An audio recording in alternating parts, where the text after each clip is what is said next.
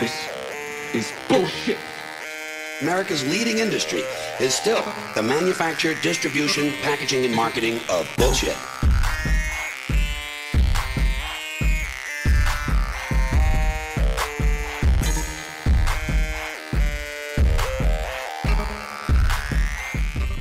Hey everyone, welcome to the NBS podcast. I feel like, has it been, how many years now, Ian, have I started with that opening?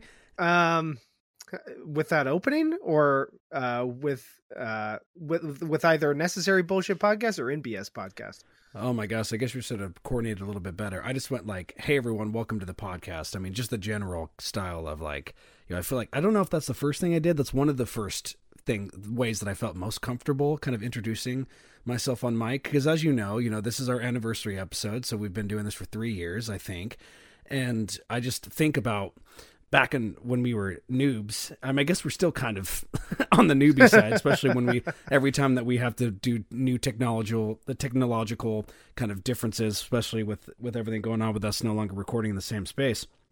But I remember how, we just had a mic in the center of the room, so the sound was all hollow and echoey in the room. Oh God, and then, I know that first we were episode. sharing like a single mic, and I just remember being super nervous about just like, recording my voice and putting it out there in the world. And, how do I find joy in this and not seem cocky? Because even now, like my friend was like, what are you doing? I'm like, oh, nothing. Just going to have to go record the anniversary edition of a podcast that I've been doing for 3 years. Like, well, and I'm like, why am I speaking like that? Like, where did that pompousness come from? Probably from hanging out with me for too long. Yep. Well, I was going to say, another thing to make me seem more pompous was that I never exactly felt that nervous when we started the podcast, because as you'll recall, and maybe our listeners have intuited thus far, is that when we started these conversations before recording, I think you'd probably agree with me that I had no problem speaking my mind in front of you and my wife and other people. And I think that's what prompted you to agree with me to start a podcast. Cause it's like, Jesus Christ, what the hell is this guy talking about? Well, yeah, I mean, you're jarring. I mean, I'm not going to lie to you. It's like, there's still even topics now and for me, I just, it's one of those things where I'm never scared to have an open discussion. I'm just cautious of possibly like, am I the right mind frame to talk about a certain topic? Do I have a wherewithal to have an opinion on it? Because you feel like, you feel like you have no problems having opinions on everything. And for me, I'm not quite, I don't mean that. And the thing that sounds more negative than I mean it. But what I will say is that you've always been, as a friend, you've always been extremely jarring, and you've always like never been shy to share your point of view. And I think I even struggle. I think the one thing that you've taught me, and this podcast has taught me for sure, is to not like assume beliefs, where when you say one thing, like I attach it to all these other things, because most of the things that I know that are like that, people that say that are attached to those other things. But just because there's the potential for that attachment doesn't mean it's necessarily there. So I check myself and to make sure that I'm like, okay, like he just said that. I feel weird about that. Like, why do I feel weird about that? And then let's have a feeling of conversation. the feeling of weirdness, I think, is a pretty common thing around me. But you know what, too, though, I will just say, I don't think I was always like that. I don't want to say I've always been confrontational, but I mean, early on, especially when I started college, I would find myself in these weird situations where, as you know, we've talked about this too on the podcast, but I just couldn't let things go. I would hear what people had said, and I just like, that doesn't make sense. And then I would just continue to ask out and ask questions. And then, of course, that's what got me into trouble online. That's what, has gotten me into strange and awkward situations. And there's part of it that I really, really enjoy. And I think that's why too, especially when we've had those strange conversations. I mean, I can't recall how many times when you would be over at our apartment, we'd be, just shooting the shit. And then I would say something, and then to see both you and my wife's reaction, your facial expressions, like, oh boy, they thought that was weird. And then to also then encourage you guys to push me back on issues, or to just like go as deep as we could as deep as we could is just really super enjoyable.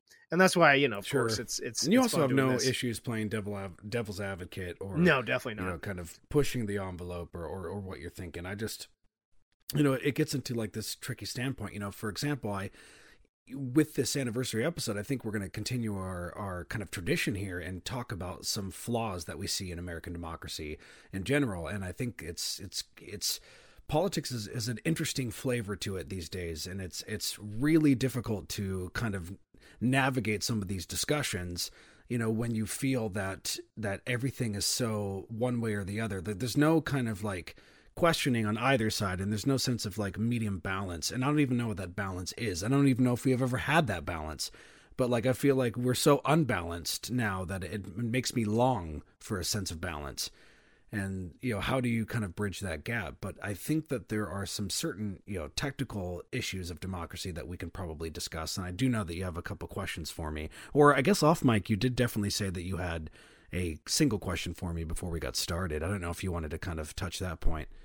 Yeah, I mean, if there's no other preamble that you wanted to, sort of chat about, there's sort of one question that's been on my mind, not necessarily that I wanted to pose you, but I think it's a good opportunity to, and that's, in the state of our democracy now, and the absolute chaos that came out of the Trump administration, excuse me. Everything else that led up to, of course, the Trump administration, and now the aftermath of it.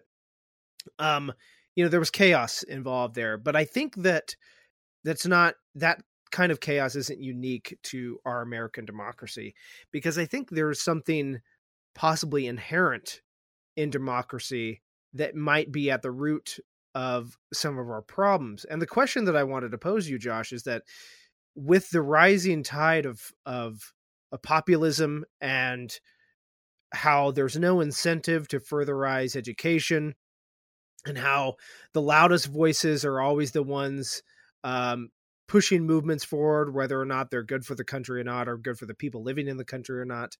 Twitter, and the toxicity of social media. I'm wondering if those aren't symptoms of something that we've been trying to avoid or trying to solve, but rather they are baked into how democracy actually functions. And with that in mind, I worry that because of our propping up of the ideals of a democratic state, not necessarily disassociating democracy from a republic, because as we know, we've chatted before on the podcast, and how those ideas are very much linked, especially in America and in other historical. Right. I guess it would be as well. it would be fair. It would be fair to say that we're a democratic republic. I Right. think is the most accurate description of why we run things the way that we do. Yeah.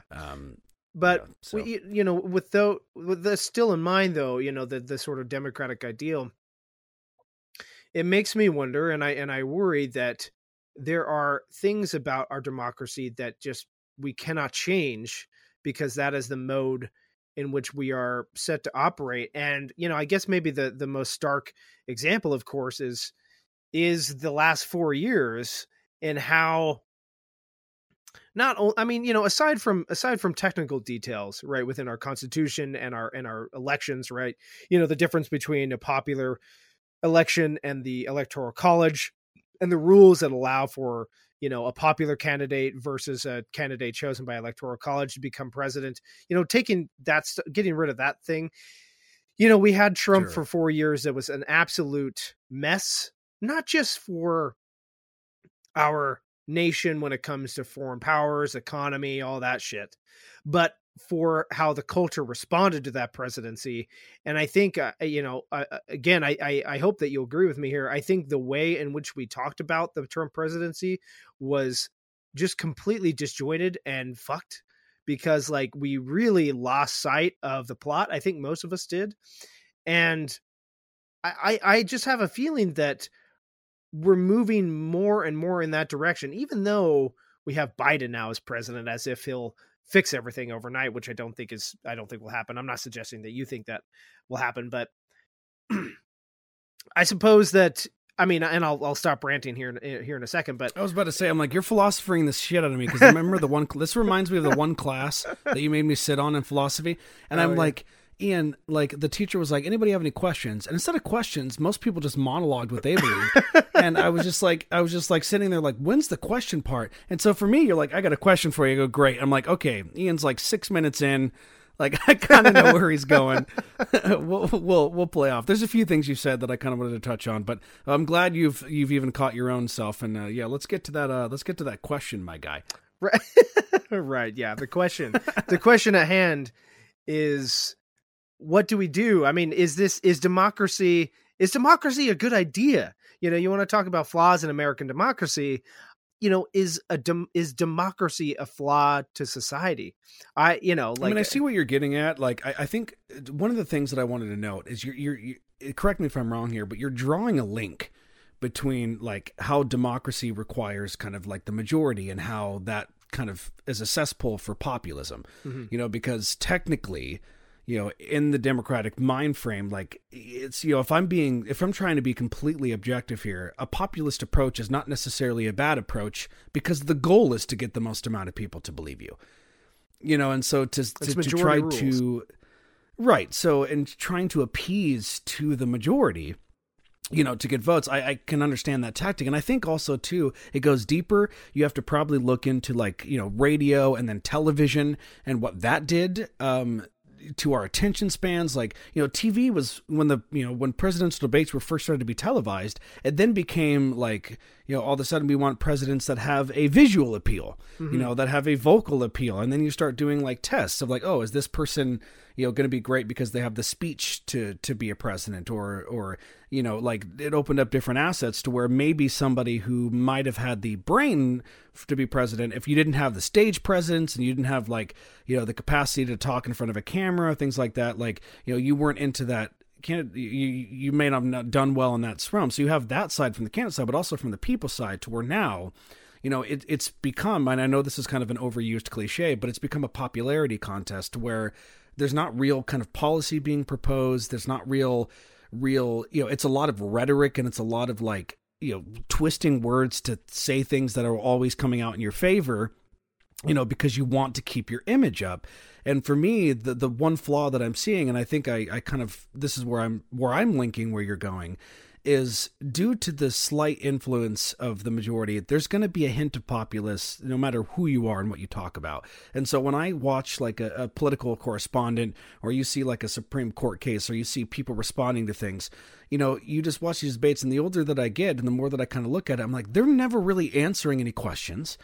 You know, they're misdirecting, they're answering with different questions. They're saying like these generic things. And I realize that like politics is a game. It's like a game of calculated popular chess.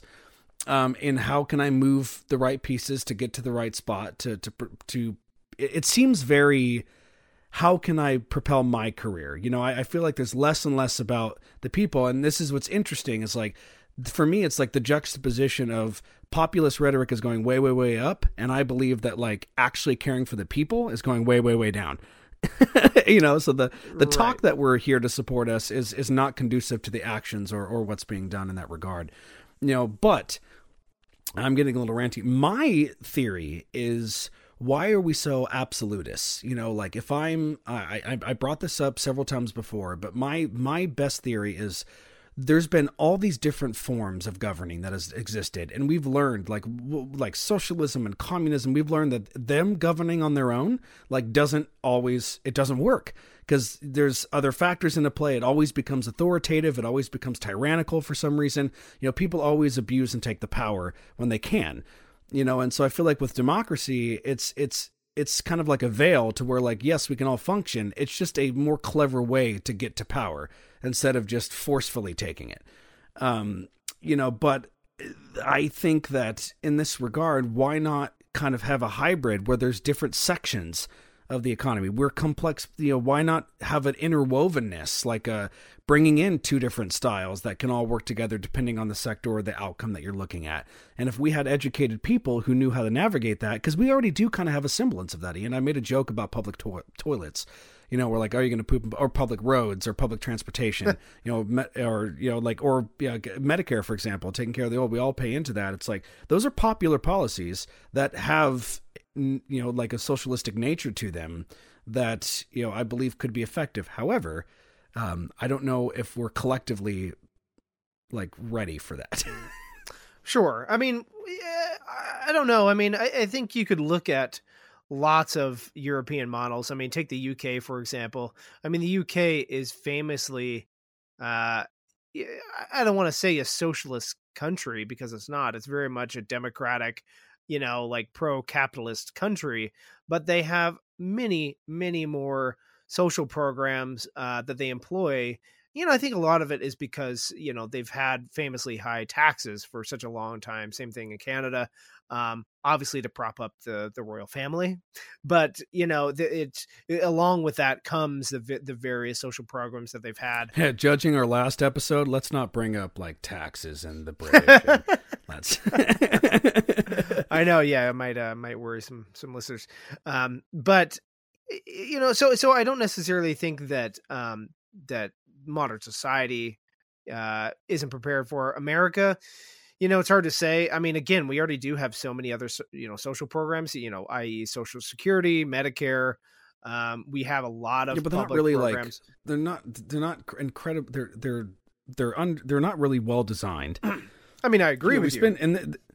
But right, and I just feel like still it's I don't know, like if the purpose, yeah, they are, and I'm not going to discredit you there, but the purpose is, and this is where I think too, it's like, what is the purpose of a society? And I think, for me, if I'm going with the context or the overlay, like my overlay is, I have a capitalist society that runs with a democratic republic. Like if we take the United States, I would assume that, like, if you're focused about economy, which that seems to be the huge focus, like even right now, like, obviously with the pandemic happening, and there's a lot of people that are more worried about, the economy than a disease, simply because of the fact of how it was handled initially. I mean, now we're in this weird. Sorry, Josh, let me interrupt you here. I think I would frankly think that most countries in the world, at least most countries with any respectable GDP or anything to gain or lose from the global system crashing, I think most nations are worried about the economy. Not to say that that's right or wrong, but I think most of them are worried more about the actual economy than the pandemic. I'm sure they don't want to be dealing with the pandemic, but because it affects the economy. And I think, Sure, I'm just saying that a lot of other countries, like, waited, America opened up the quickest, and then now we're dominating all numbers, when it comes to cases and deaths and I mean, I don't know if that's necessarily true that we're dominating. I mean, look at France and Italy. They're still way worse than we are when it comes to cases and deaths, especially. But I see what you're saying. However, I do think, though, you made the case that, America, your view there as being capitalist. I'm not saying like you're trying to level out some kind of critique here, but I think capitalism, I don't know if it's necessarily the root of the problem. I'm just trying to, okay. No. I'm just, before you go on a tangent, let me finish my thought. Okay. Yeah. Sorry. Yeah. So yeah, it's okay. So what I was initially going to say is what I'm linking to that is I'm just trying to say that right now in our American culture, we have a high value on economy and the participation within that economy. So you would think that what would be the goal then of a society like ours? Well, it's to make sure that people that enter society can participate in the economy. Because if we're all buying and participating, then everything runs smoothly. So one would argue that the goal should be to, like, when citizens become of age of 18, they should be set up to be able to navigate our economy as effectively as possible. That keeps competition high, that keeps everybody engaged. And we just don't care about that. And so my biggest thing is, like, if I pay taxes and it went to kind of programs, either education or things like that, to make profitable citizens, And you can look at it from either side. If they're successful, then the progressive side is happy because that's the person living their best life. If they're successful, then the conservative side is happy because they're spending, they're buying, they're adding to the market. All these different things can be beneficial on either side, especially for values. And we really don't care about that. Like we do on the surface. This is what I mean by like words only get you so far and actions don't take you that, because it's difficult when you claim to care, but like look at the amount of money, we spend on military, and I know that that's a common thing that gets brought up all the time too, but it's kind of silly, if you really think about it and how much we spend and like some of the things that are going on, it's silly. Yeah, I mean, I would totally agree with you on that front. I think, especially what America spends our money on is very silly things. I think the inflated military budget is obviously silly. I've brought that up many times on the podcast.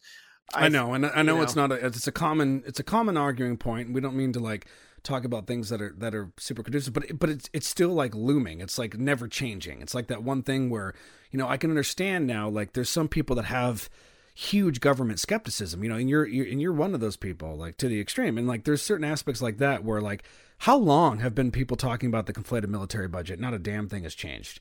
No matter how hard you try to push or talk about this, it's this glorification. And I'm not trying to like demonize war or heroes of veterans, because obviously there's times throughout our history where it's important to have that defense. However, like I just feel that it's this unnecessary. It just grew to beyond necessary, and now we're here dealing with unnecessary bullshit. Thank you. Hey, no, you usually give me a little like quip for throwing that in there, but. I feel that citizens can have a sense of individual freedom, but also have some sort of support in the society that they live in. And I feel like there could be like a fun balance there. And we're not even close to a sense of balance. And that's why I feel like, authoritative or tyrannical governings, like that's way too far government control. And like for you, like sometimes this whole, I'm not saying that you're full libertarian now, because I know you switch, or even anarchical, but it's more of like this idea of like completely no government, I think is too far in the other direction. So like for me, I guess I just want to live in Goldilocks land, and I don't want the too hot porridge. I don't want the too cold porridge. I want to try to find the porridge that's right. I think a lot of people, would want that sort of thing. Most people just want to live happy and healthy lives where they're comfortable financially, where they don't have to worry about drastic change. Most people, I had a difficult time trying to convince someone of this recently, but most people, especially when they, we've heard the phrase, most people when they get older become more conservative, right? And they were more liberal when they were younger. And the person I was talking to this about, they were like, well, like, I don't see, like, if you get older in life, why necessarily you would get more conservative politically. I'm like, no, not politically. I mean, temperamentally, because think about it, the older that you get, it's more likely that you have more at stake, whether it comes to finances. Maybe you own a home, maybe you have several cars, maybe you have children, like maybe growing children, not exactly adult children, but children that you have to take care of. And so, when there's crazy fluctuations in the economy, or bad inflation, or bad unemployment, there's a war going on, what have you, like those are bad for your stability, right? And so you would probably more likely become more conservative as you get older, simply because you just want that stability. And people who are more liberally minded. But to push back on that, oh, go ahead. Sure, but to push back on that just a little bit, though, it's like one can make the same argument, though, is that the problem is it's not, that's very charitable. I think that the problem now is that we are blurring the lines between being conservative in a mind frame sense and linking that to the Conservative Party, and vice versa. Sure. And it's like, so, and essentially what I mean is like, there are like a subset of people that they believe that their well-being is because of this political party. And they might even have thought conservatively and then think that, okay, well, if I think this way and everybody that I know that thinks this way is with this party, then maybe like there's the ones that are looking out best for me. And I'm just saying that, like, I'm not trying to, and again, this is where people conflate stuff. Like, I'm not trying to make the statement here that Democrats are any better. I'm just trying to make the statement that on the Republican side, what I see most often is that, like, there are a lot of people that are in the bracket that might benefit from more progressive policy that are diehard, conservative, because they don't want their family to be affected. And so there's almost like an advantage taken of that mind frame of those people, and they're convinced that, like, okay, well, if I don't want my stuff taken, then this is what I got to go for, and there's that separation between belief party and actual knowledge or policy or ideology.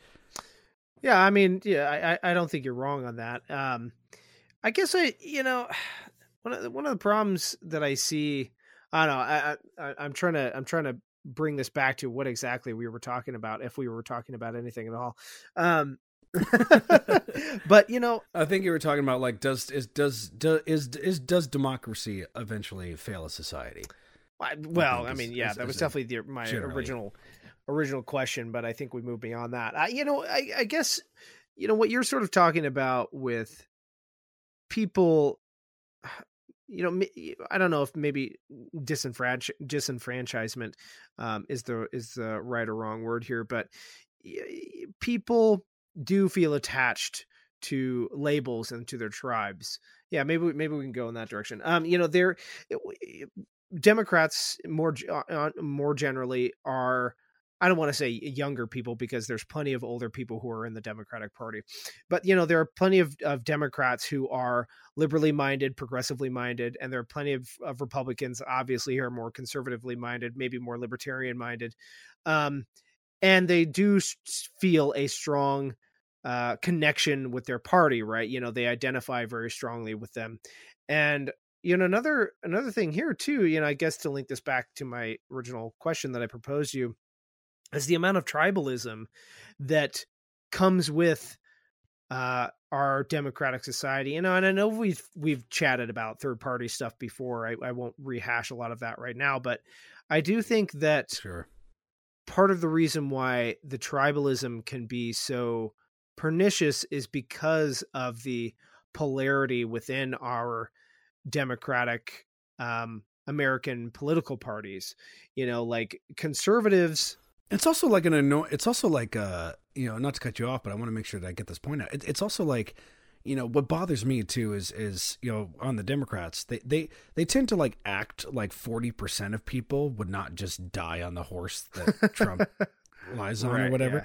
Like, like when they'll make a speech and something will happen, they'll be like, the American people have spoken and they're sick of Trump and what he's doing. And they're like, well, it's not exactly true. I feel like that's, I know. And that's why I get frustrated, because, like, I understand why they're making those comments, but I'm like, no, there's still 40 fucking percent of people that are believing what he's saying. Yeah. Like, you can't just say that all of the American people, and look how close, the election was in general. I mean, obviously there's these, and that's another thing too. There's just these, like, oh my God, everything's fraud. Of course, if you're not winning, everything's fraud. And, like, all these states are, Arizona's like, no, it's fine. And then, finally, like, just recently, William Barr was like, nah, there's nothing going on. And now Trump's, like, pissed off at him, and there's rumors that he might be fired.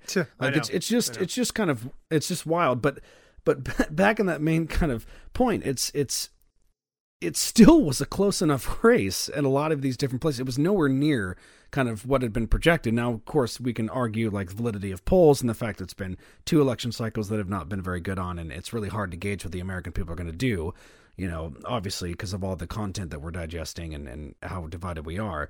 But it just goes to show that there is, like, an abandonment of like acknowledging, like, certain aspects of each side when each side talks. And definitely. I feel like it bothers me. Well, the way that I sort of think about this is, and I look to the UK for comparison, for good reason, when it comes to the very left Labour Party over in the UK, like, they would, what we would consider the democratic progressive alternative, or equivalent rather, to us over here, and yet they very much hold workers in their hand most of the time, laborers as they would put it. And over here, the Democrats, I think well, I mean, we haven't really gone into the history of the Democratic Party as well as we should on this podcast. But I mean, to keep it short, the Democratic Party very much used to be more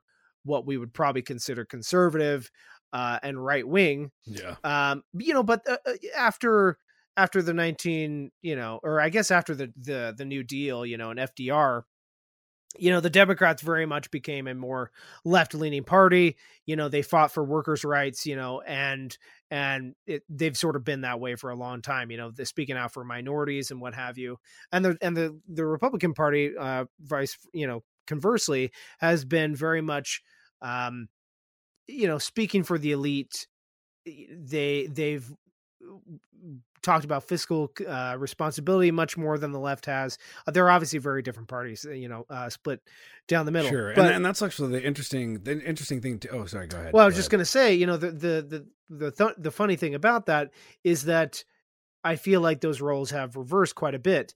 That's the reason why a lot of working class people, middle class people, voted for Trump in 2016 and still wildly support him. And the Democratic Party, for some reason, they're like, oh, like you said, like, oh, America's spoken. Nobody likes Trump. It's like, well, there actually are a huge amount of people that Trump is really speaking to, maybe not genuinely. I doubt Trump actually gives a shit about his constituency at all, but Sure. he's still speaking to them. It's as long as it serves him. Yeah, exactly. Of course. It's a secondary. Yeah, it's like a secondary tier where it's like, I love you as long as you're loving me. Uh-huh.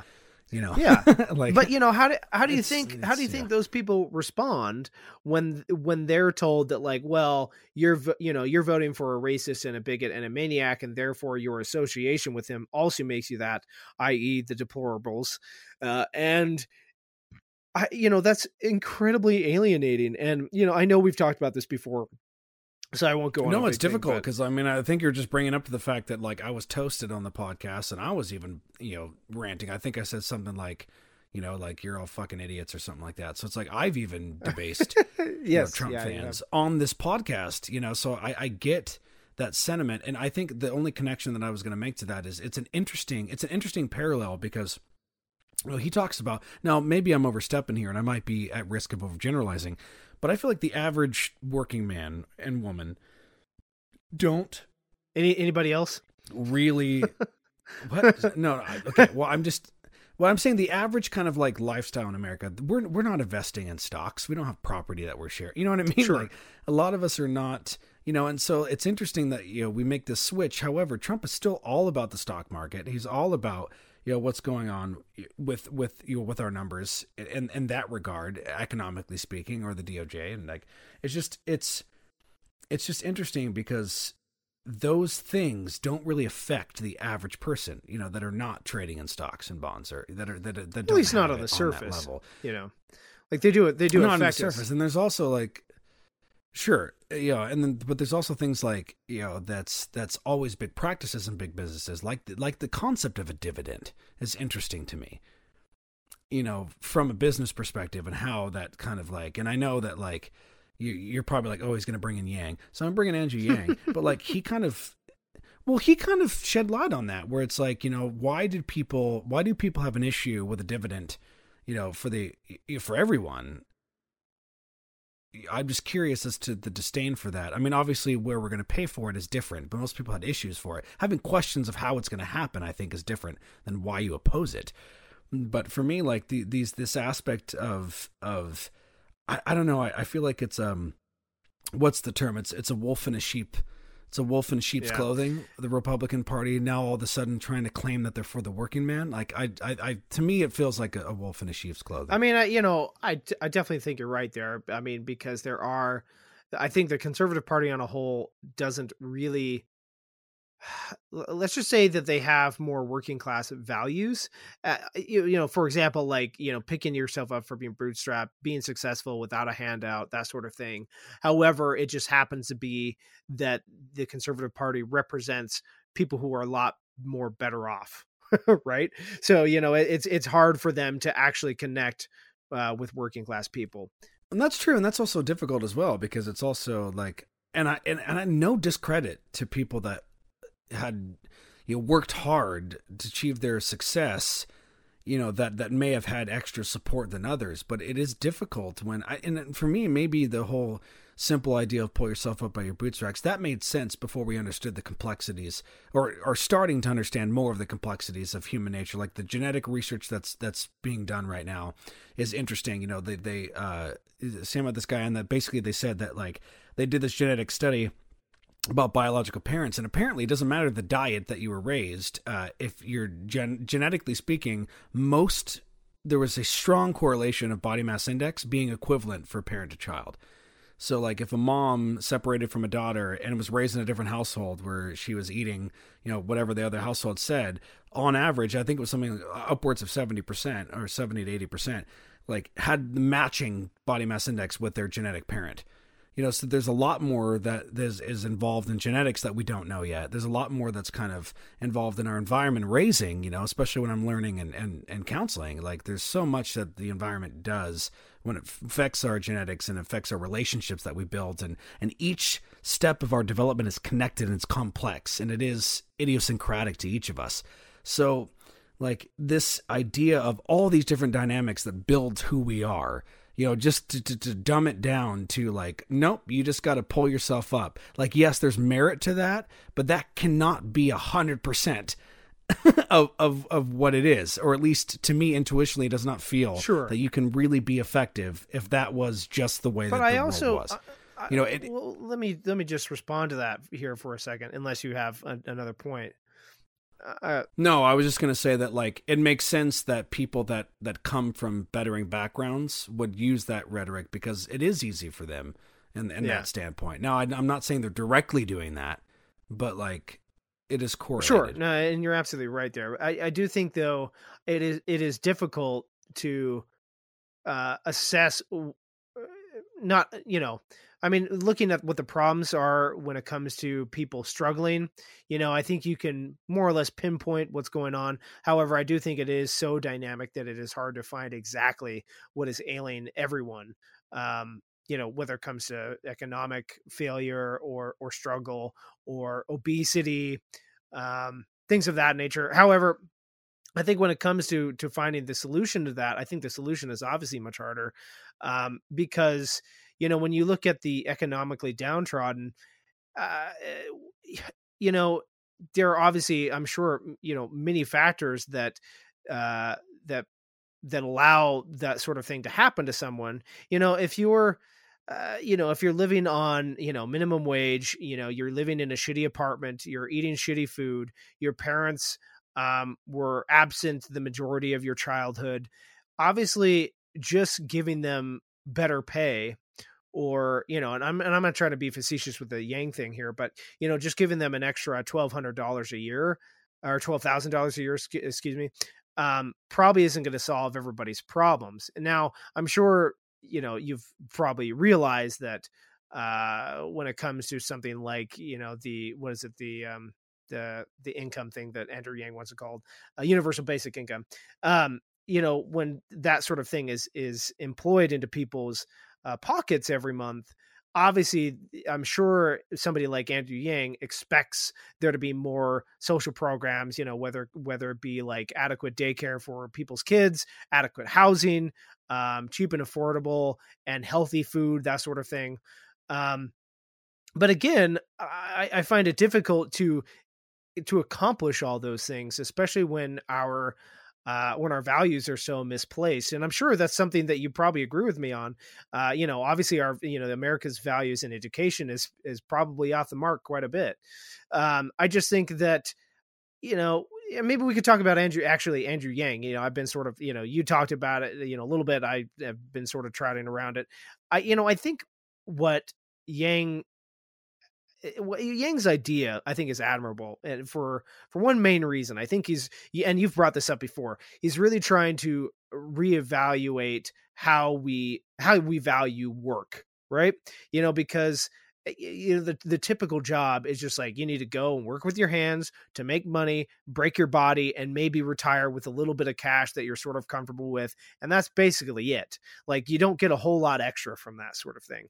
And what Yang is trying to, I think is trying to start a conversation about is what we view work as and how we should value it, the different kinds of work that there are, because there are things like artists, for example, who probably struggle quite a lot more than just your regular working Joe or Joanne. And, they putting their life's work into it in a type of artistic passion. And it probably doesn't pay out very well. Maybe for a select few it does, but when you're barely scraping by, just trying to make, sell some art and paintings at an art gallery, like that's probably pretty stressful. Yeah, maybe you're doing something that you love, but it's probably degrading a little bit and demoralizing to fail. I mean, I'm not saying everybody fails, but I'm sure most people do. And so what Andrew Yang is trying to change the conversation on is like, hey, like, what if we just give everybody a little bit extra? That means people who are doing okay might be doing a little bit better so they can follow their dreams and not like work some dead end job. I like that a lot. I like that idea a lot. And I think too, it's he's just throwing to the wayside. I mean, to get in on this, the reason why it logically made sense to me is he was kind of thinking about all the facets, right? He was thinking about the fact that we're in a consumer, like we're a consumer based society. We love to buy. We love to, we could say this even now, like look at, yes, pandemic has stuff there, but look at the PS5, like in the Xbox One series, look at the new consoles, like literally like so many people are trying to buy. It's just this chaotic mess, and all these other things. I mean, there's people that like this one kid that became a millionaire selling sneakers. We love to buy, and we also have things that we need. So like our basic necessities, we no longer acquire them ourselves. Or if we have to, this is what I mean by kind of consumerism. Like if I want to hunt, for example, and I want to provide my own food by hunting, I still need to go to the store to buy the gun, to buy the equipment, whatever hobby that you develop, there's a cost involved with maintaining and upkeeping, especially like then you have to buy tags and you have the hunting and wildlife that you have to deal with. So for me, I figured in his mind is like, look, if you have people that are living in these small towns and you give them money, they're going to spend it, and yes, like you said, I think there's averages wherever you go. There are going to be people that misuse that money 100%. But he is assuming that like most of the people, they struggle with this idea of capability. And I feel like giving a dividend of 12K, it's not going to be able to support you, but it might help, again, lift the boot off of your neck of financial stress, because that is the number one type of stress that also like ruins the most amount of marriages. I don't know if that's still true, but I do know that is a finances. Oh boy, I could give you some insights. I can tell you what. But it's like, so it's this kind of nature where it's like on average, like having people invest back into their economies by spending it, having people maybe choosing to take a path that they may have not been capable to take because of finances. Like for me, for example, I am super happy that I get a chance to learn more stuff and take a master's program.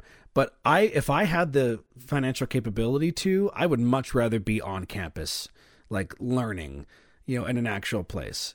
Now, granted, obviously with COVID and everything else like that, that's not tangible, but like, let's just live in a fantasy world where I would much rather, a friend of mine had said, hey, like I'm going to Antioch in Seattle. Like this is a great program. Like they have a theater arts kind of counseling program. Like you should check it out. But like, I don't have, which is one thing I'm going to start eventually looking into is integrating theater with counseling. It's what I'm super stoked about, like for my career path. However, like I do not have the capacity to move anywhere, to do anything outside of online schooling. So yes, I take the opportunities that I have, but I wasn't capable of making the choice that I would have rather have made. Yeah, for sure. And I guess it's difficult, I'm not blaming anybody but myself. Oh, sure. But I will say that like, it wasn't until later on in life when I was like, wow, I'm starting to understand like the way that I should be navigating. And like, it would have been nice to kind of understand this 10 years ago, and there's no way to blame me. And again, we talk back to education or other things like that, but it's just more of, I guess that's why I'm super sympathetic from my own perspective. Cause I went, there's certain things that like I want to do that I feel like that would progress my involvement in my community or my betterment of my own life that I'm just not capable of making because everything has a dollar sign attached to it. For sure. And, maybe to sort of switch to a related topic here, this is why I think, Josh, I know you'll back me up here. This is why I think reforming how we value education is so goddamn important, because, you know, and I'm not talking about private education. I mean, we've barely even scratched the surface on private education on the podcast before. I think we talked about it a little bit in our education episode. At one point, yeah, we'll get to that with for-profit colleges and all this other stuff, or the, you know, the administration inflation. But primary school, you know, elementary school, you know, daycare is a little bit different, because daycare and preschool is mainly a place where we're just like, look, we just need our kids to like play with other kids until they're more. No, see, that's not different though. Like that's where most people are crippled because of how much money that costs and how crucial that social. Okay, well, yeah, well, yes. Is. Well, cost is one thing, and the actual developmental skills that kids learn in daycares and in preschools is important, yes. But when it comes to certain skills and talents, I think, and setting expectations for our place in society is obviously comes to be much more important in elementary school and primary school for our UK listeners, because that's where you are developing much higher cognitive abilities, and that is where you are starting to be set on a path to participate in the economy. I think you would agree. And so sure. What I think is really important here is that, you were just saying that, like, you wish you knew, like, you know, better ways to navigate the economy or certain industries, or, you know, just given some better expectations. I wish, I mean, because I was, you know, look, I'm trying to be a writer. I'm trying to write a book.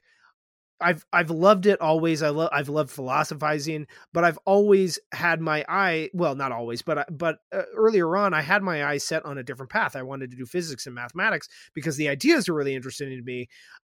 You know, I didn't really realize that, you know, my dyslexia and then having a kid and be married would be that much of a hindrance to following that path. Right. And so I wish that earlier on, you know, my skills would have been, and talents would have been viewed as like, okay, he's really interested in that, really good at that. He's failing in these other areas. Let's push him in the area. Well, I mean, obviously help him in the areas that he's struggling at, but push him towards the areas that he's good at. I wrote my first, you know, story in probably middle school sometime. I don't know when, maybe it was in 6th grade or something like that. And I got a lot of praise for it, but that was like the first and last thing that I did for years. Like the only writing that I did was like one story. And I wish that I gotten more push in that direction, because like when I got into college, I did creative writing. But I never thought like, oh, maybe I should just switch my major to that right now, and then stop myself all this fucking pain, economic pain of like, you know, oh, should I do this major? Should I do that major? Oh, I have a kid now. Oh God, I'm 30. You know, like I wish that education, the state of education, would be at a place where we can recognize what people are good at, you know, and hopefully this doesn't sound dystopian, you know, like something like Out of the Giver, but I'm hoping, you know, I would hope that if we could reform education in a way, at least public education, when it comes to primary school, we could see what kids are really enjoying and push them towards that direction if they're receptive to it. Because Josh, as you'll know, you know, we went to the same high school. Like, I mean, tell me, you know, I don't know, you probably did better. I guess you were in a bit of a different curricular realm than I was, but you know, tell me the amount of bullshit, if you went through any bullshit when it came to just like regular testing or like standardized tests or owls or whatever. I can't remember the cow tests, you know, all the bullshit that we had to go through. It's just like owls. Did you speak Harry yes, Potter I'm sorry. reference? Yeah, You like, totally just made totally ripped that reference. off. Yeah. But you know, like just like the bullshit that really didn't matter, you know, like, it just didn't, you know, like, there were some cool things that you learned, you know, whether it came, you know, from elective classes or some of the friendships that you made with, or some interesting teachers that you had. But like, I don't know about you, but like, I felt that high school especially was just bullshit. I mean, I struggled through it, you know, so like, obviously it's a little bit different for me than it was for you. You know, you were in theater, you know, everybody was jerking each other off. I'm sure it was a great time, you know, but Jesus Christ. But yeah, I mean, don't be jealous that like I actually excelled in school and had a great time, and I could have graduated a year early, but I was like, really, no, could have you do that. Could have you had? Now, theoretically, not a year. I had to take fall term of summer, but I could have had the last 2 terms. Oh shit! Off. Yeah, good for you. But I just ended up taking fun courses because fuck it. I didn't want to not be in school. I enjoyed learning, but I don't know. I think really what you're getting at here is the crux of my number one flaw. The number one flaw that we have in our democracy is that you would assume from democratic principles, especially when you read, like, for example, when you're reading about if you look at Socrates or Plato or all these different people, they're literally trying to stress the idea that if you are going to take the majority's opinion and that's going to be the rule, then there would be this assumption that you should have an educated majority. Like, you should have set up a system that values education from early on, so by the time that these people are old enough to vote, that they understand how to vote and why they're voting and what's important about voting. We talked about this in our first episode, and I'm going to rehash this, for all of our new listeners. For those of you that have bared with us since it's day one, like, we love you. But for those of us that are just coming in now, welcome to the party. We also love you. Yeah, welcome to the party. But my biggest thing is, I remember in government, like, I wasn't taught about, like, the fact that we can vote and how, like, the concept of that, like the responsibility of a citizen to make sure that we know what we're voting on and like how it affects us. Like, I remember watching a John Oliver episode just the other day, and they're like, yeah, you should probably focus on your local DAs, because like the DA they make this decision, and I was like, holy shit, I had no idea that the DA had like this much power in what decisions were being made. And so, like, yeah, it's probably should pay more attention to who we're putting in these positions, and that's something that I learned way later. But in government, I learned what the 3 branches were, and then that was it. Like, I remember taking like a finance course to like learn. That's another thing too we haven't touched with education of how to handle credit. Oh, gosh, yeah. A lot of people get into difficult financial situations not because they asked to be there, but because they're kind of manipulated into signing into this deal that they don't know or understand. Yeah. And I know I went through a program because I was with that, but I remember taking finance. I learned how to like budget a checkbook, write a check. Nobody taught me what APRs were. Nobody taught me what interest rates were. Like, we're not learning the things that we're going to practically deal with, as participating in the economy. Yeah, actually, and that's actually huge. A little funny story is that my freshman year of high school, I took careers class. I don't know if you had to take the same thing or did the same class or not. But I took careers class because it was, you had to take it to graduate. So, I was like, oh, I want to get this out of the way. So it was one of the first classes that it was like first class. Well, if you had to take it to graduate, then maybe I did, because I definitely graduated. So, the thing is like after freshman year, after my freshman year, well, it would have been our freshman year. After that year, they made it not mandatory to graduate. So, which is just sort of ironic, because I learned some pretty great things in there. I learned about, how the stock market worked. For the most part, like, I have no idea how the stock market works, but I learned, understanding, credit. You listen to the sentence that just came out of your mouth. You just said, I learned how the stock market works. Well, maybe a little bit. I have no idea how the stock market works. That's literally what you just said. I'm just saying, like, we got to run down, like, you're proving the point, Ian, that education is so bad that, like, well, you claim to know things that you just know that you don't know. Exactly, which is important, because the thing is like, when I say, like, I learned what the stock market was in this careers class, it's like, here's what they trade. It's sort of not real because bonds aren't real, but it's promised money. And everybody trades on that. And when people start selling a lot, it's really bad. Like, I don't really know how the stock market works. Jesus Christ, I can't even say that. I don't understand what exactly a fiduciary is. I understand that, they sort of watch your money, or at least promise to. We learned about banks and things like that. We also learned about balance sheet and checkbook. I understood credit a little bit more after the class, but the general, more larger point that I was making is that I still have no fucking idea how, decisions are made in the stock market. I don't know, like, how somebody decides it's like, oh, well, this is your credit score, and therefore we're going to give you this percentage of interest rate because, like, yeah, like you've got a pretty good credit score, but we still don't trust you to pay your money back. So we're still going to charge you interest. It's like, what? Like, there's so many things I don't understand about the financial world that could have been explained to me as a high schooler. And it would have probably been no problem at all, because the teachers who were there, well, maybe not, because maybe some of the teachers who are there are probably not paid enough. And they probably are, they probably got their master's in, history, and yet they're forced to teach gym or something. So I guess the larger point is like the failed state of education, of our public education, is nowhere near where it needs to be. I know. Can you imagine if we just took a little bit of our military budget and just repurposed it into like early childhood education and daycare? Like, it would be a start. Like you said, you worry about, and you worry about, you have to incentivize, right? So like you worry about how are we going to get quality education for everybody?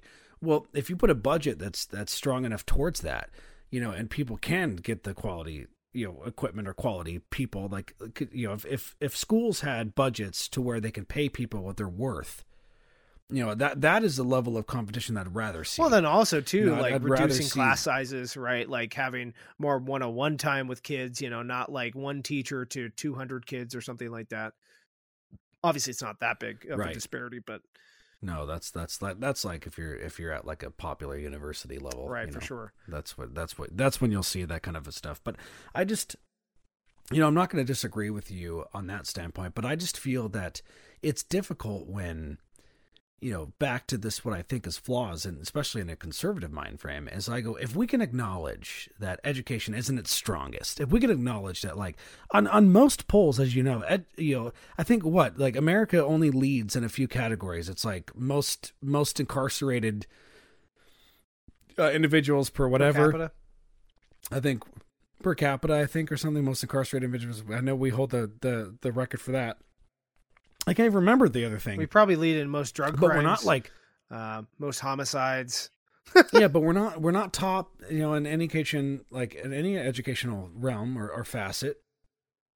And we can acknowledge, you and I right now, we can acknowledge something like that. However, so my question for you is in like your more libertarian leaning mind frame, the flaw that I kind of like see here is that like, if it's this concept of every individual is like left their own devices, and we're not in control of how we learn what we learn, like you still feel comfortable with like judging somebody for not being able to navigate a system that they maybe never even had a chance to learn to navigate.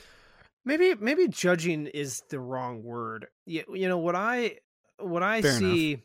is, this is going to sound, familiar to you, but probably terrible to some people. But I see a failure to overcome the struggles in a lot of people. Now, that's not to say that I don't see that there are many, many factors going against people who are struggling. But I think there is almost always a place for, or a way for them to get over their struggle. And that doesn't mean completely, but I think there are so many resources available. And I'm not talking about like government resources, per se, but I think that unless you are completely handicapped in, mobility, so any, like if you have absolutely zero social skills or you can't talk, they're like you're severely drug addled, something like that, where you can't actually reach out to another human being, then yeah, maybe we should be helping those people. But I think that, and now again, this actually comes back to a conversation that we had on our last Bullshit Boulevard, which you can listen to if you subscribe to our Patreon, patreon.com/necessarybspod, or maybe NBS Productions. I can't remember what our thing was. Either way. Yeah. Solid plug. It'll be in the episode description. Yes, absolutely. But, I talked about the size of our community and, or the size of our communities rather. And the thing is like, if you're a struggling individual, who do you reach out to?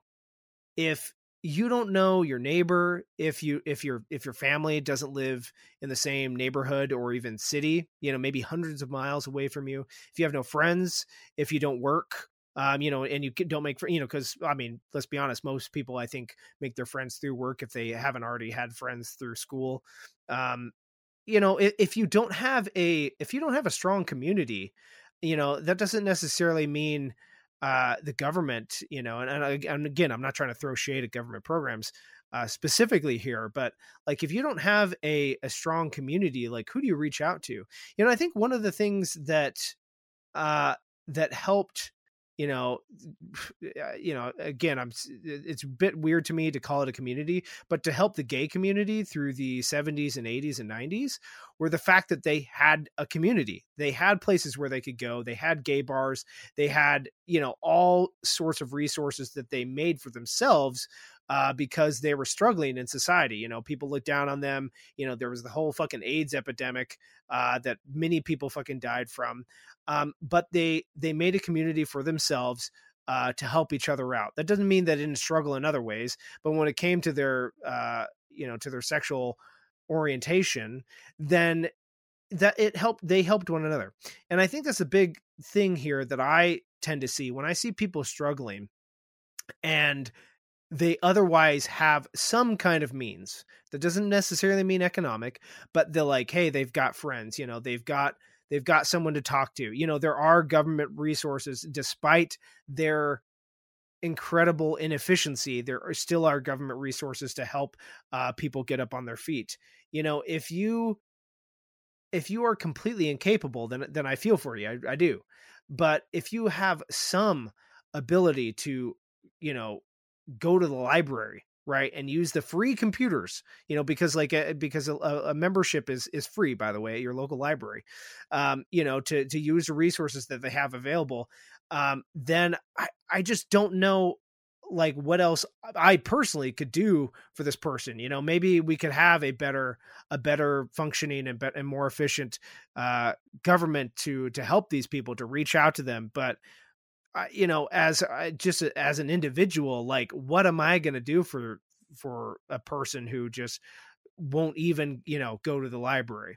Yeah. Well, this is the point, though. Okay, hold on. You're getting Yeah, real sorry. ranty here, so I'm gonna jump in this because you took this a lot of places here. But again, I'm not trying to, like. It's just so simple the way that you view this, and I just don't think that it's that simplistic. It has to be about. It's not about, like, the one person who, like, okay, well, I'm going to get a community and I'm going to help myself out. Like, that's not what it's about. It's about the fact that our system is so conducive to getting people to that position. So many people, like, of are only failure. relying on Sorry, the I just want you to community. clarify what position. The position of not having the capability to navigate the system as well as they would like to. So maybe they're in deadbeat jobs. Maybe they're working, for example, like, most people now, like, you have to work 2 to 3 jobs, depending on where you're at. If you want to be solo, like, because rent's expensive everywhere you are, it's like if you want to live on your own, for example, like, now most people have several roommates, and it's like, there's so many kind of, like, stressors, and there's a lot, maybe even handling your resilience, your mental dexterity is also dependent on your genetic and your environmental factors.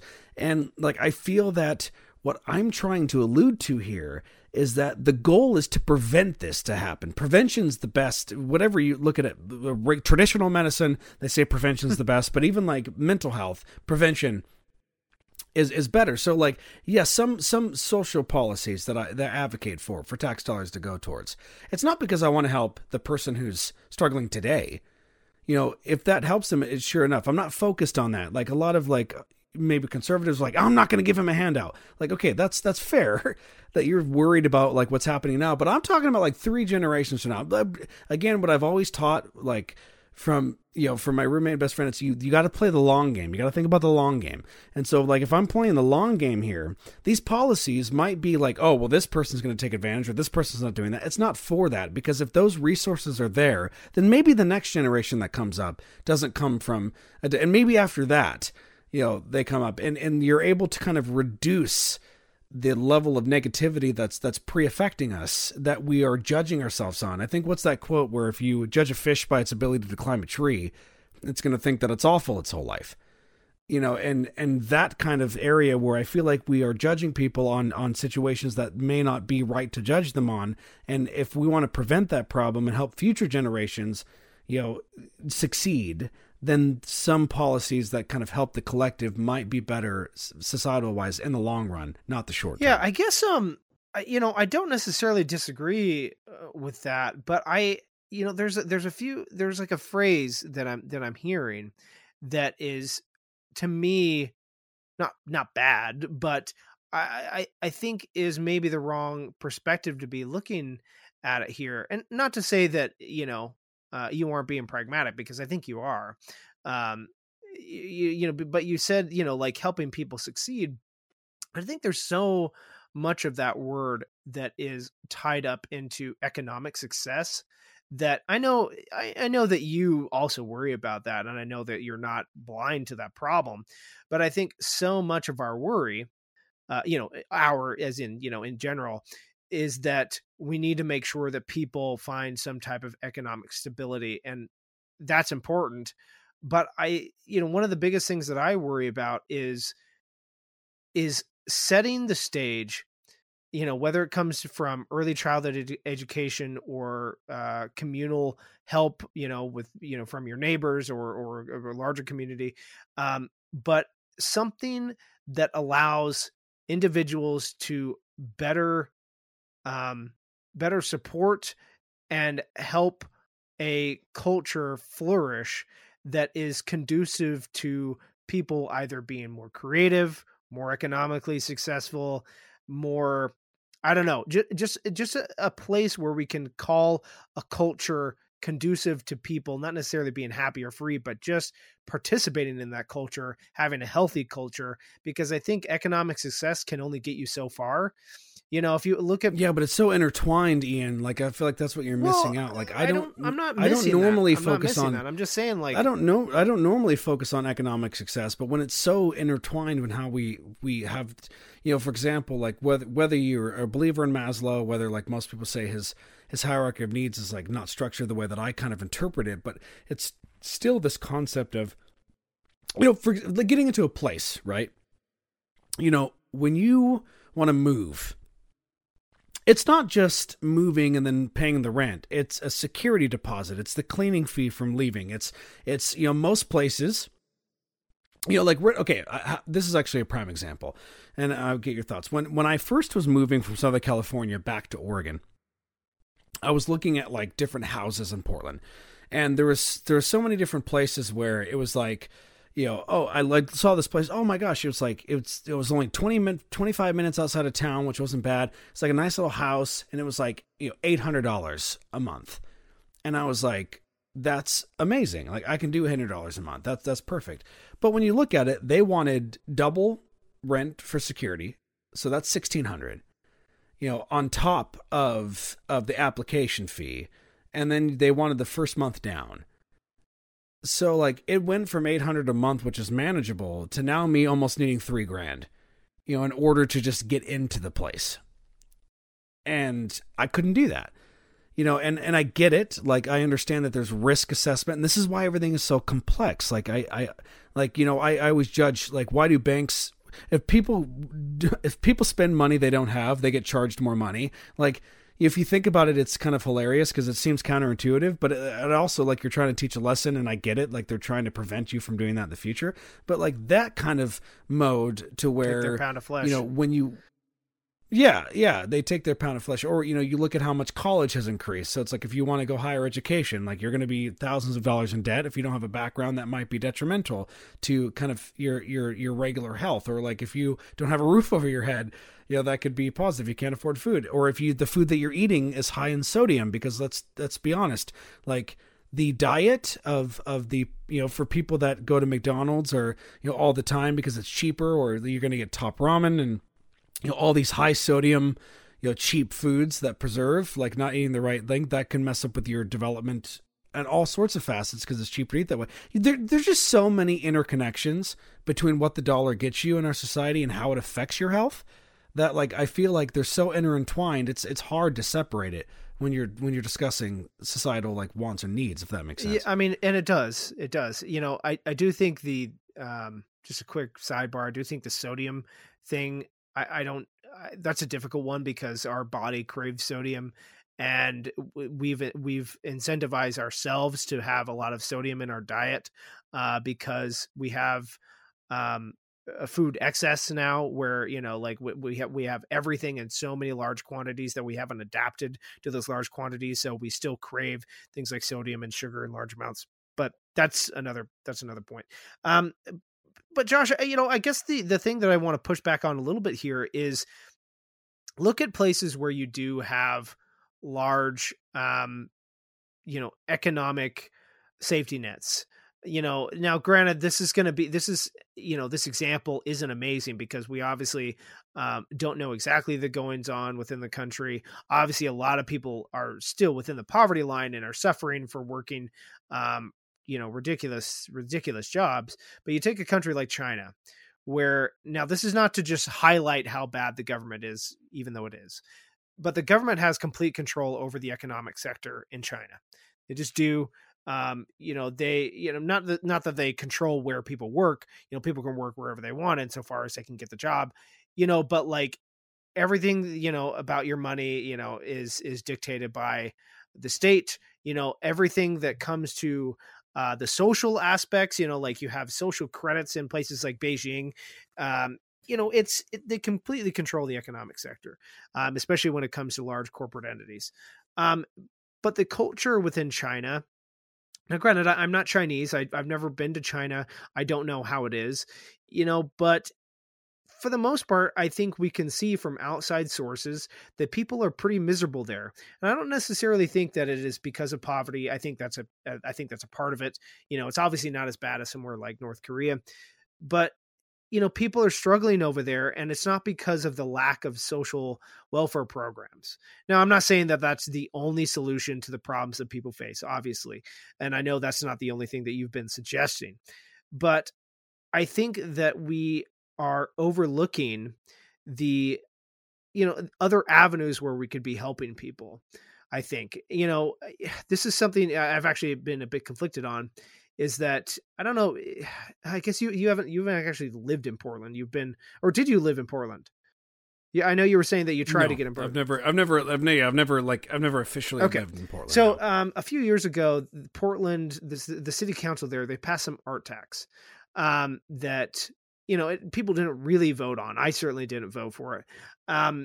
And basically is what they decided is that for struggling artists, that they would take, now I'm being facetious, but is what it really was, is like for specific art programs in schools, in the Multnomah County School District, is that they would take money out of your paycheck, or sorry, no, they didn't even do that. They would request money via check or via bill, basically, that they would send to you if you were a Portland resident every year, to go to this art program. Now, the problem is like one of the reasons why it was so contested, especially in the sort of suburbs of Portland, is that people didn't actually know how the money was going to be spending on the art programs. And when it was voted on, I think it took several years for an actual art program to be put together. That makes sense because of, the sort of bureaucratic nature of it and trying to get down the system. But regardless, it was very unknown to the average voter in Portland, yet it was passed regardless. And the problem with that is that I want more art to be available, more art programs to be available for young kids, because I think that is super enriching to children. I think that helps the culture be more healthy in a lot of important ways, but the city of Portland just didn't know how to implement it well. And it was frustrating, especially as a voter living there. And, especially when people in the inner city had this own idea of how it'd work, and people in Gresham and in Hillsborough and Tigard had their own ideas of how it would work, but it was Multnomah County wide. So the point here that I'm making is that there are other ways, we have to be careful about how they're implemented, but I think there are other ways to enrich one another and help them, and I think having a higher focus on art and other things is a really good way to go, rather than just making sure that people can better navigate the economic landscape. I don't know, like, is that... Yeah, but I think it's a balance argument, Ian. Like when you bring up like places like China, for example, it's like they still, like you said, Chinese government, they dictate everything that's posting online. Like you can't, look what's going on with Hong Kong. Oh God, yeah. And wanting to have a sense of independence, and like this attack of like either the propaganda that the Chinese government uses, or how they they monitor the internet. You can't speak up.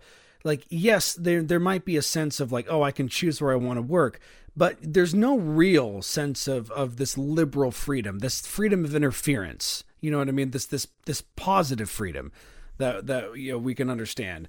And like, oh, we're not being in America, we're not being interfered. And so then it's the next level. It's this capability aspect. That's the only reason why. I believe that like economic or people that we can set them up to be economically successful then we already have the freedom to open up, discover the arts that we want to, or the things that we want to do. That's why I want to bring that next element into it. In my opinion, we conflate the two. We think that freedom of interference, freedom to do what we want to do, like, is the ultimate, it's the end all be all. And we're not focused on the capability to be free to do what we're free to do. Like, that's the next element that we have to focus on, that we're not focusing on, and that's the struggles. And there's people that come from wealthy backgrounds, or they come from well-off backgrounds, and they can't see that. They can't understand, like, what do you mean capability? Like, I was able to do it. There's this separation. I mean, I gotta admit, Josh, I'm still struggling to understand exactly what you mean by it. Well, exactly, and that's like a clear thing, and I've been trying, and it's probably my fault for not finding a better way to explain it to you, because of the fact that, like, even your own limitations of capability, what's the compassion of things with your family in your own situation, where, like, thankfully that your family's in a position to hold you and your family up. Because you could be, in a position where it could have crashed with the wife and a kid, you both laid off, and you don't have that resource. What the fuck are you going to do then? And so it's just more of this level of what is possible that has been dictated by the dollar amount. And I'm only kind of saying this just the way that we have evolved. And like I said, as you and I have argued with capitalism before, as we go through time, and as more people get to the top and prevent others from achieving that goal, because they don't want to lose what they have. It's not a transfer of this. It's either like, okay, look at like most corporate positions. You get to be this position when I die, like, or, it's just kind of wild. And so that is kind of, and maybe we should have an episode. Maybe I should try to like, work my thoughts out about capability and try to explain it to you, or maybe flush it out with you of like, what are the questions and why you're not quite understanding it, and maybe it's, you don't think it's kind of there because like I don't know if you think you create your own capability. I'm just arguing that, and maybe I'm being more cognitively biased in my own situation, because there's a lot of things that I'm learning now that like, I understand that like I'm hindered by my capability to make changes that I would like to make. And so like, and then I look at other people's stories, and it's not necessarily just about the money that they want. Like, money translates to capability. Just like we talked about value, human value, and a dollar amount. You're paid a certain amount, and you value yourself because of what you're paid. These are big words, and we'll go through that and other things, but that's why I kind of have my mind frame of the flaws that I see, if that makes sense. Yeah. Maybe we can end on this last point, if you're willing to go here with me. But I think that what I question, and this is I'm being a bit esoteric here, but what about, let's just assume that there was someone out there, who's perfectly neuronormative, they don't have any other psychological issues, they're perfectly healthy. They've had it okay for, economically, for most of their life. Maybe they're about 25 or something like that. And they want to quit their job and follow some specific passion. Maybe it's to write a book. Maybe it's to, make a film. Maybe it's to like travel to France or something, something highfalutin. But that means that they, have to sacrifice a decent paying job. They might not have access to good food or to, somewhere to sleep every night. Isn't there something to be said about making a sacrifice, now granted, this is obviously not going to obviously not going to affect every person here. Like, this is just one example. But isn't there something to be said about making a sacrifice for something that won't be valued, or won't bring you economic success? Because again, this is going to sound highfalutin and esoteric, but what I sort of worry about a little bit is when it comes to an individual having a fulfilling life, are you going to let economic failure stop you from doing something amazing? No matter the hardship, doesn't that inform some kind of pathos in your life? Doesn't that enrich you in some way? Like if I wanted to, writing a book, for example, if I wanted to go live in a shitty apartment and, maybe cut ties with my family or something like that, and not be able to pay for heating or not eat very well, but I really, really need to write this, true crime vampire romance novel for young adults. If I really wanted to go out and do that, shouldn't I do that? Like, I don't know. Like, I'm seeing some type of value in making a sacrifice for the sake of something, bigger for yourself. Like, is this just my privileged way of thinking, informing me? Not really privileged. I was going to actually throw back on you. It's like almost Nietzschean, where you're taking this negative thing and you're spinning it on its head. Is that what I'm doing, Josh?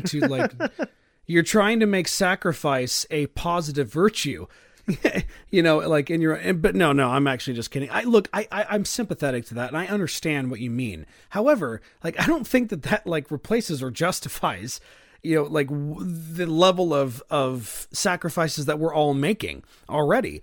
I just feel like, in my mind, it's not just economic success. If you want to be perfectly fair here, the last thing I'll end on is that if I'm daydreaming a society, I think that those that want to explore the arts, we should have a society where that doesn't economically destroy you. You shouldn't have to make a sacrifice for pursuing something that you enjoy, especially if you're good at it, or if this is something that gives you fulfillment. And of course, again, fulfillment's difficult too, because it's also idiosyncratic to each individual.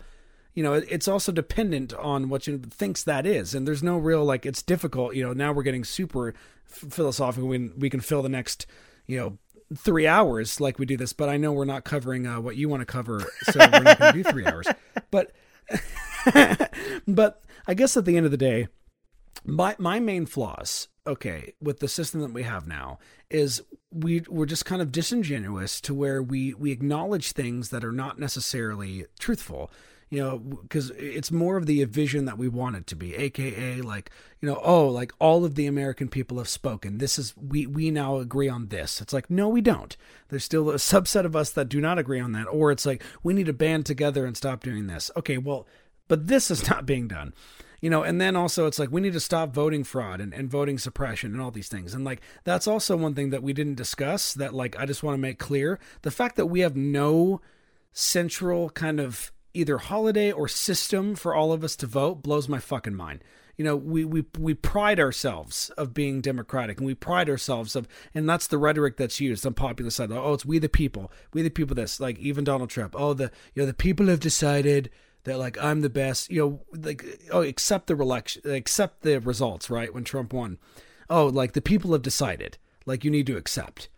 That was the huge, thing on the other side. And now it's not, it's not being accepted. And so there's all these different things where I think, Ian, it just boils back down to where if we spent more money on early education, I think we can agree that that's a great first start.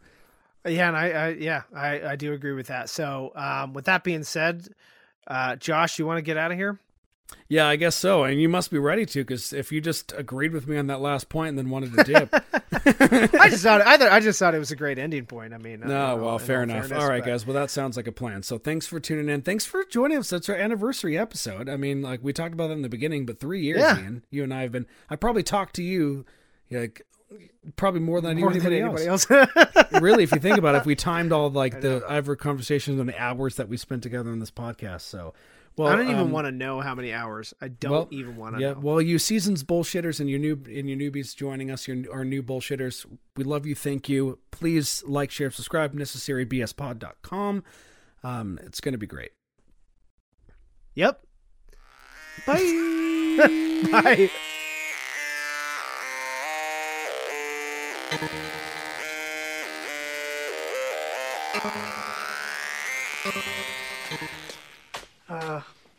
Everything that guy just said is bullshit. Thank you.